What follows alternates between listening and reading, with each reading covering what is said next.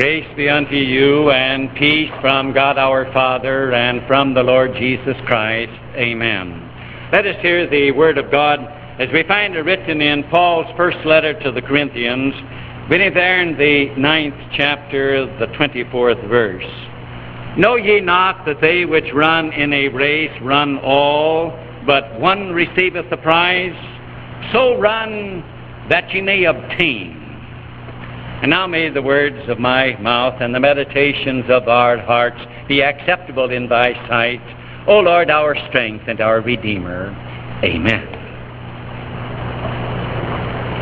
Hello, dear Christian friends in Christ Jesus. It is nice, isn't it, to be here in church on this beautiful Sunday morning with the sun shining.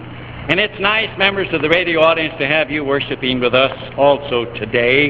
And I hope that all of us who are worshiping at this hour will be glad that we did so. You heard me say at the lectern this morning that today in the Christian church is known as Septuagesima Sunday.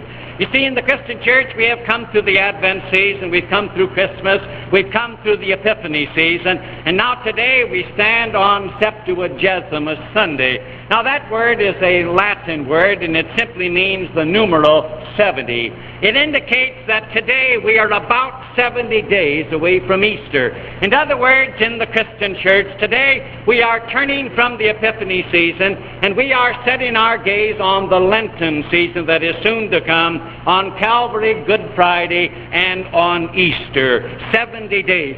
Septuagesima is the first of 3 Sundays before the coming of the Lenten season. And in the Christian church, the ancient church, the epistle lesson that was read on this Sunday was a section of the Word of God taken out of Paul's letter that he wrote to the Corinthian congregation in Greece. In that first letter, Paul talked to them about the Christian life, and he likened it to a race that a man runs. And it's rather thrilling to know that that's the epistle lesson that will be read in hundreds of thousands of liturgical churches this morning, the ancient epistle from the ancient Christian church.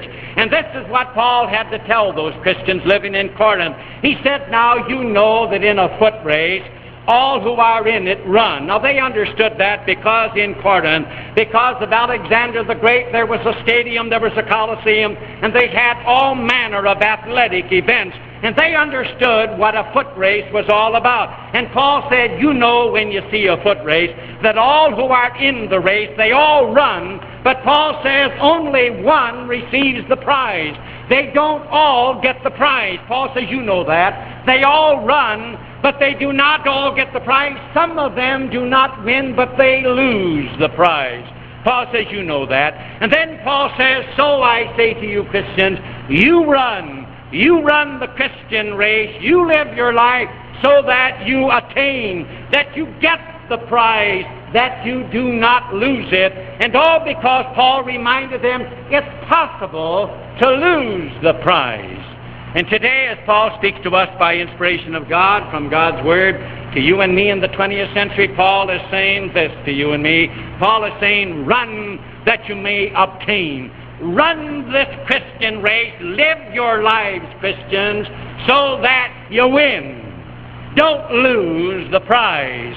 And all because Paul says it is possible to lose the prize. Just as in a foot race, not all who run get the prize, but some lose it, not all win it. Therefore, Paul says, in the same way in your Christian life, when you run the race, not every Christian is going to win the prize. Some are going to lose it. And you know, that sort of troubles us, doesn't it? We say, that's hard to believe that the Christian race is like a regular foot race. We may say to ourselves, it's hard to believe that Paul is entreating us and saying, listen, Christians, you run to win. You run that you're going to win that prize and you're not going to lose it because it's possible to lose it. We may say, is it possible as a Christian to lose the prize? Isn't it true that once a Christian, always a Christian? Isn't it true that once in grace, you're always in grace? Isn't it true that once a child of God, you're always a child of God? Isn't it true that once saved, you're always saved? But Paul says, no, that isn't true. Paul says, look at the foot race. All run in there, but not all win the prize. Some lose it. And Paul said it's the same way in the Christian race as you and I live our lives. Paul says you run so that you win. You run that you attain that prize, that you don't lose it, because Paul says it's possible as Christians to lose the prize. It isn't true that once a Christian, always a Christian. It isn't true that once in grace, always in grace. It isn't true that once in Christ, always in Christ. It isn't true that once saved, always saved. Paul says, you Christians at Corinth, I plead with you, run to win. Don't lose the prize. You and I may say, is it possible to be a Christian and to lose the prize? And Paul says on the basis of the Word of God, yes, because in the first place, Paul reminds you and me that not all Christians, as they run this race, as they live their Christian life, not all of them exercise self-control or self-discipline. Oh, when you talk about men in a foot race, Paul says, those that want to win, those that want the mastery, what do? He says they exercise self-control. They abide by the training rules, and they aim to do what is right. But you know and I know that many a man who says, I'm a Christian, I have repented of my sins, I have put my faith in Christ as my Lord and Savior, that many a Christian does not surrender in self-control to the rules of the game. What about doing what is right? Look at the Word of God. God says in the first commandment, put Him first. Many a Christian says, I'm a child of God, and I know I'm to put God first in my life, in my will, but I don't want to do so, and I don't do it. God says this, that you and I are to pray and to praise and to give Him thanks. We're to use His name in a good way. How many Christians say, but I don't pray. I know it's right, but I don't surrender. I pray if I want to. I don't care whether I have prayer at the table or not with my children. I don't care whether I read the Word of God. I don't care whether I thank and praise God. I know it's right, and I don't do it, but I'm a Christian. How many Christians today know this, that what is right, it is God's will to be in church. How many Christians are not in church this morning because they don't want to be? Because they have never surrendered in self-discipline to God's rule of right. They are not in training in the race. And if you would say, but you're not a Christian, they would say, oh, yes, I am a Christian. I was baptized. I was confirmed. I am a child of God, and yet they have never surrendered to the will of God. Oh, reading and studying the Word of God, rather strange what you see in the hospital at times. People going in there for surgery and not knowing where they're going to live. And sometimes you see the movie magazine stacked high, but you look in vain for a copy of a New Testament, for a book of prayer. Rather strange, isn't it, that not all Christians surrender in self-control. God says, honor your father and your mother. That's right, and you and I know it's right. But how many Christians say, I don't want to honor my father and mother, and I don't care whether I take care of them or not, but I'm a Christian. How many Christians have surrendered? And God says again, we are, as regards our neighbor, we are to deal with him in love and kindness. And how many say, I know that's right, but I'm not going to do it. I know God wants me to live a clean life, but I don't care whether I live a clean life, whether I sanctify my marriage, whether I, again, have respect for my wife or for my husband. There are those that God says I'm to be honest and not to be dishonest, and I know that's right, but how many Christians have really surrendered in self-control and say, this is right and therefore I must do it?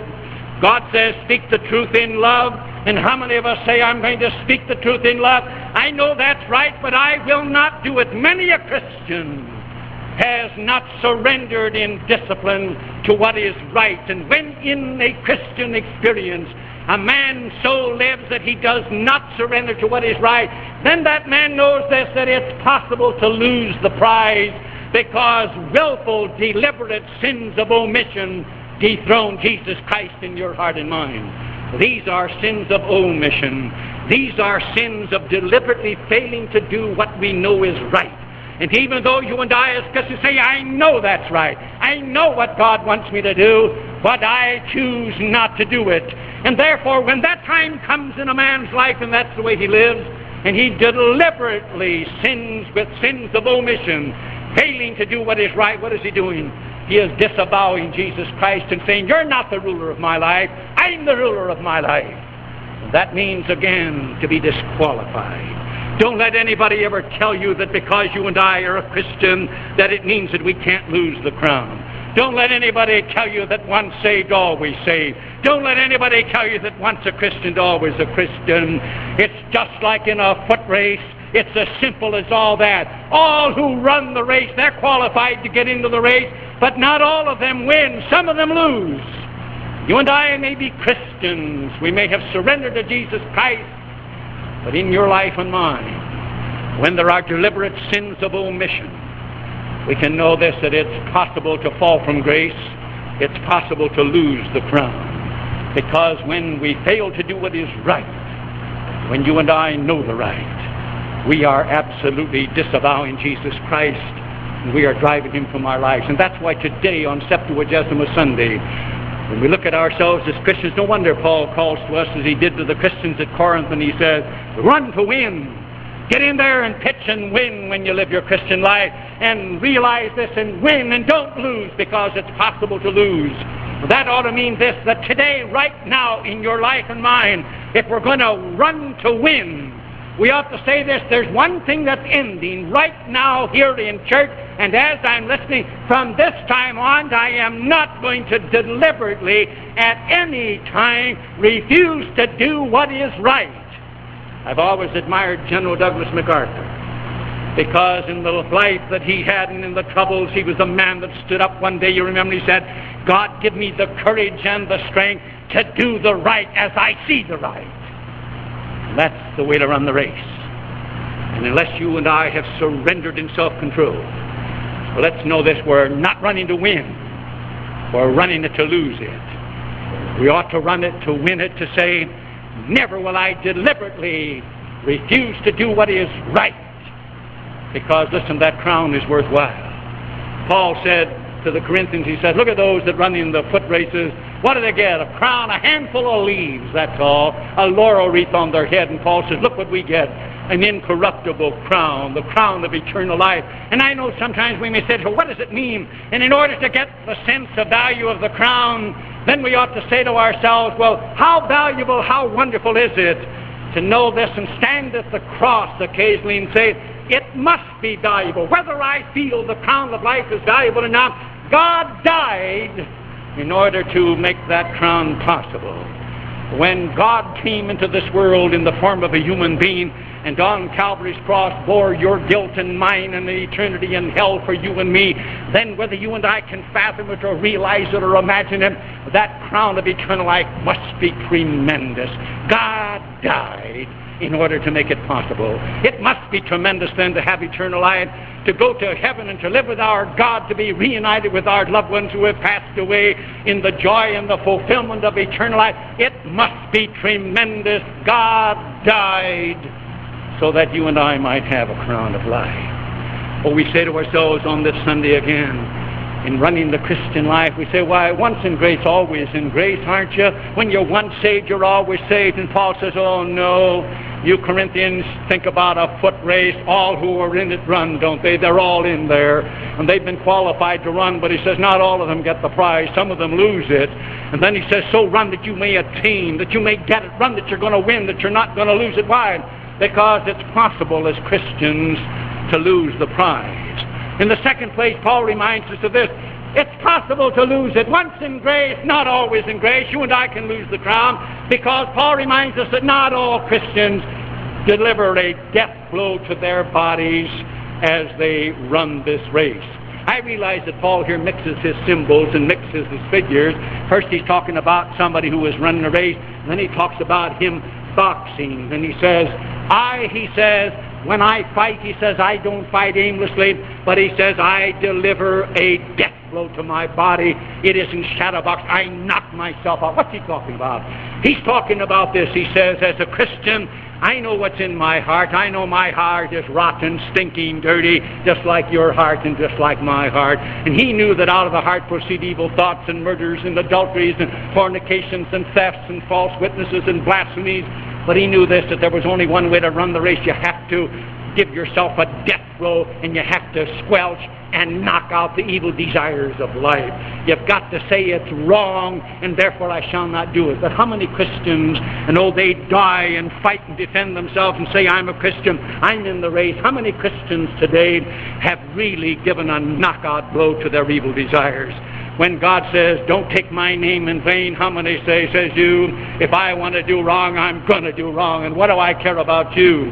When again, God says, don't despise preaching and His Word, how many Christians say, I will if I want to. I know it's wrong, but I'm going to do it anyhow, and I don't care, Christ, what you've got to say. And if I want to despise my father and mother, I'm going to despise them. If I have no use for them, that's the way it's going to be. And if I want to kill and harm my neighbor and hate him, I'm going to hate him. But I'm a Christian. Sure, I'm not going to squelch him. If I want to live in adultery, if I want to break up my home, if I don't care about the sanctity of marriage, I'll do just as I please. And if I want to be dishonest, I'll be dishonest as a dog's hind leg. And if I want to lie, I'm going to lie. And if I want to covet my neighbor's wife, if I want to covet what he's got, I'm going to do it. How many Christians have never dealt a knockout blow, and yet they say, but I'm in the race, who have never said to themselves, this is wrong. And therefore know this, Paul says, just as in a race all who are running, they're not all going to win, some are going to lose. Paul says, even as Christians, you and I can still lose the crown. Why? Because deliberate and willful sins of commission, when you and I deliberately in our lives do that which we know is wrong, we disavow Christ, we repudiate Him, we tell Him, you're no longer my Christ, the leader of my life, I'm the leader of my life. Let's not kid ourselves. Let's not kid ourselves and say, oh, once in grace, always in grace, once saved, always saved, once in Christ, always in Christ. That simply isn't true. You and I as Christians can lose the crown. We can lose it because not all Christians have ever dealt a death blow and have ever said, it's wrong. And therefore, what we ought to do if we're going to run to win, if you and I, claiming we're Christians, and we became children of God in baptism, didn't we? And we renewed our faith on the day of confirmation, we ought to say to ourselves, then I'm going to run, I'm going to live in such a way that from this time on, I will never deliberately and willfully do that which I know is wrong. This is an end of sins of commission. Like Joseph in Egypt. When he was in the house of Potiphar and his wife made Google eyes at him and tried again to have him commit adultery, what did he say? How then can I do this wickedness and sin against God? He said, wrong. Wrong. You and I, with the power of God, can say this as we run our Christian race. If it's wrong, then God give me the strength to say no, and it'll always be there. Because the crown, that tremendously valuable crown, it's available for all of us. Oh, if God had sent Christ into the world only to provide a crown of life for a certain few, so a certain few of the intelligentsia or of the intellectual, and not for everyone, then you and I could say, well, there's no crown awaiting me anyhow. But bear in mind, Christ, God's Son, died on the cross, and He provided a crown for you and me and for all men with no exception. It's there waiting us. And because it's there awaiting you and me, we have this joy of knowing there is no one on earth that Christ would rather give the incorruptible crown of eternal life to than to you, or than to me. But bear in mind, Paul says, when you're in there running, be sure you're in there running to win. Be sure you're in there and you're not going to lose. Get in there and run to attain the prize. Don't ever get in there and run and lose, because it's possible to lose the crown of life. And knowing again that there is no one that Christ would rather bestow it upon than you and me, what an impetus then to say, it does matter what kind of a race you and I run. It isn't true that once saved, always saved. Once in Christ, always in Christ. Paul reminds us why it isn't true, because Paul said, not all Christians exercise self-control. Not all Christians give themselves a death blow. Then he says, not all Christians, he reminds us, look with a proper perspective and view on their blessings and on their capabilities and on their accomplishments. You may say, what does Paul mean by that? A lot of Christians look at the blessings that they've had, and especially their accomplishments. And then they look at them and they say, well, it can't happen to me. I couldn't possibly lose the crown. Paul says, while I have preached to others, Paul could have said this to them, why, look who I am. I am God's anointed preacher to the Gentile world. Why, the living Christ appeared to me in person on the Damascus Way. He called me to be his missionary. I am Paul the Apostle. I am the one that went into Galatia and established a congregation there. And on my second missionary journey, I went up into Philippi and over into Thessalonica and over into Berea. And I came down into Corinth, and I spent 18 months in Corinth. And I established that flourishing Christian church there. I had the power of miracles. I even had an opportunity. God let me see heaven. Look at my blessings. Look at my accomplishments. It would have been so easy for Paul to say, it can't happen to me. I'll never miss the crown. I'll never lose it. Look what I've done. I labored more abundantly than they all. And then Paul told them, he says, listen, remember our fathers in the wilderness. You talk about blessings. He talks about the time when Moses led the children of Israel out of the land of Egypt. Paul said, didn't all of them pass under the cloud, and they passed through the Red Sea, and they got on the other side, and weren't all of them baptized under the cloud and in the sea into Moses, and didn't all of them eat of that spiritual food and drink of that spiritual drink that accompanied them? Didn't Christ go along with them? Wasn't he the rock that went with them? Oh, what blessings they had, and didn't all of them enjoy them? And they knew that they did. But Paul says, but God was not pleased with them, and they died in the wilderness. Only 2 above the age of 20 ever got into the promised land, Joshua and Caleb. The carcasses were lying in the wilderness. Privileges, yes, but it didn't in any way say that it couldn't happen. They died in the wilderness. And when you and I, sometime many a Christian says to himself, why, look who I am. Look what I've done in the kingdom of God. Look at my mother, what a saintly mother she was in Christian. My family have belonged to this church for years and years. We've been pillars. We've worked so much in the church. And then to look and to put this kind of an appraisal, oh, this pride of self-righteousness. Why, I've got it made. I can't lose that crown. God wouldn't think of having me lose the crown. Many a person that calls himself a Christian looks at his talents and abilities and accomplishments and deliberately and willfully commits the sin of pride, of self-righteousness. And listen, when there is deliberate pride and self, you and I say, God owes it to me, I've got it coming, that's when you and I repudiate Jesus Christ, and we are saying in simple terms to him, you didn't have to die on the cross for me. I'd have made it without you. Paul says, when you run this race, run it to win, because you can lose the prize. It's possible to lose the prize. Deliberate sins of pride. Well, they repudiate Jesus Christ. They disqualify you and me in the race. It just isn't true that once saved, always saved. It just isn't biblical. It isn't scriptural. Once in Christ, always in Christ. It just isn't true that once in grace, always in grace. You and I can be Christians, but unless we run to win, unless we run to win the prize, we can lose it. And realizing that we can lose it, then we ought to say this, wherever we are, you're listening on the radio or here in church, that from this moment on in my life, I will never deliberately commit the sin of pride, of self-righteousness. Paul, when he wrote to the Christians, he told them, lest that by any means, when I have preached to others, I myself should be a castaway. Oh, to lose the crown. To Paul, to lose the crown was the tragedy of tragedy. You and I sometimes may say, well, what's the difference if you don't get the crown of life? And it may become rather cheap and shop-worn. But I think of Jesus one day when he said, if you gained the whole world, if you got everything and you lost your soul, you lost the crown, Jesus said, you've had a lousy bargain. It's been a horrible bargain. You really are on the short end of that one. Then as regards Judas, he said this when Judas lost the crown. He said it would better for that man that he had never been born. You and I may again look and say, well, is it such a tragedy to lose the crown, to lose heaven, to lose life and salvation, to lose an eternity with Jesus Christ, to lose eternal bliss, to be reunited with loved ones for whom we mourn and for whom we weep?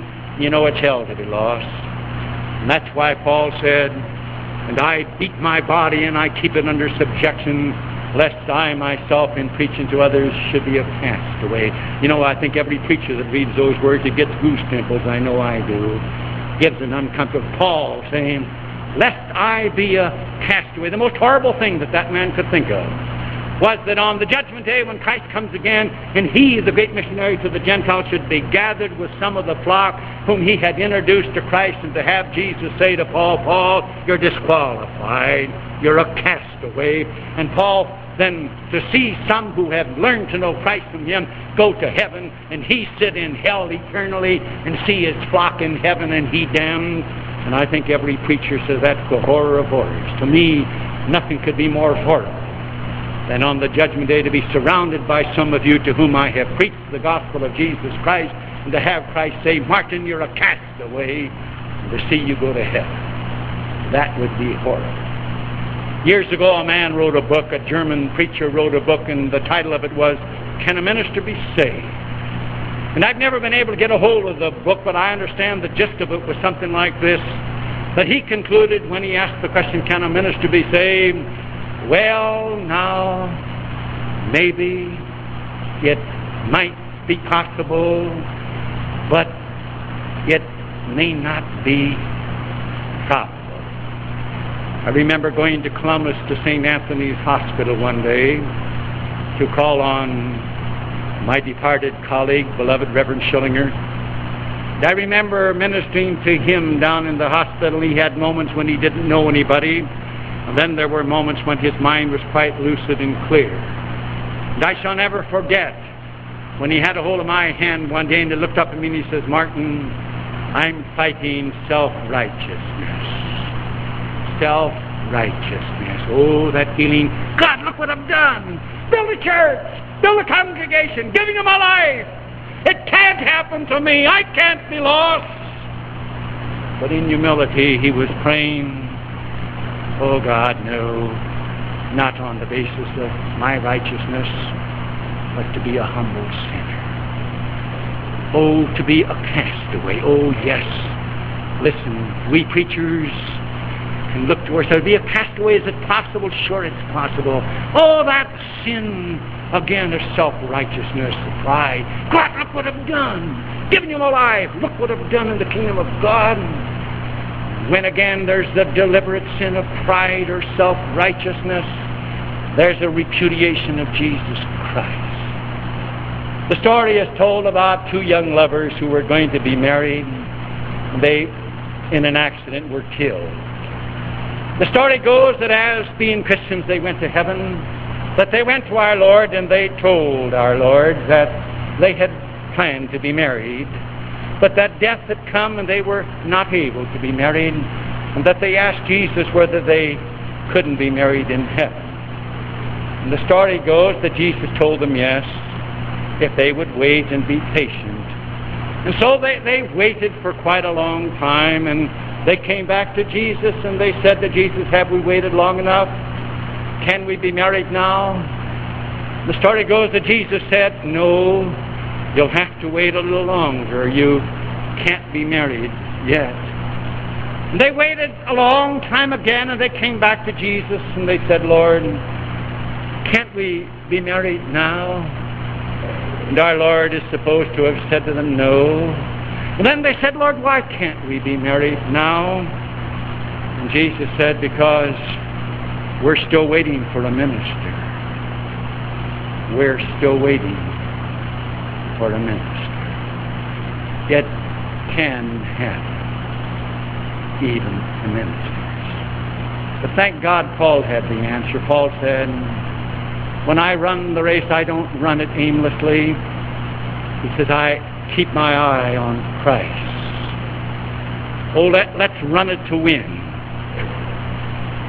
Let's not lose it. To keep our eye on Him. Jesus, keep me near the cross.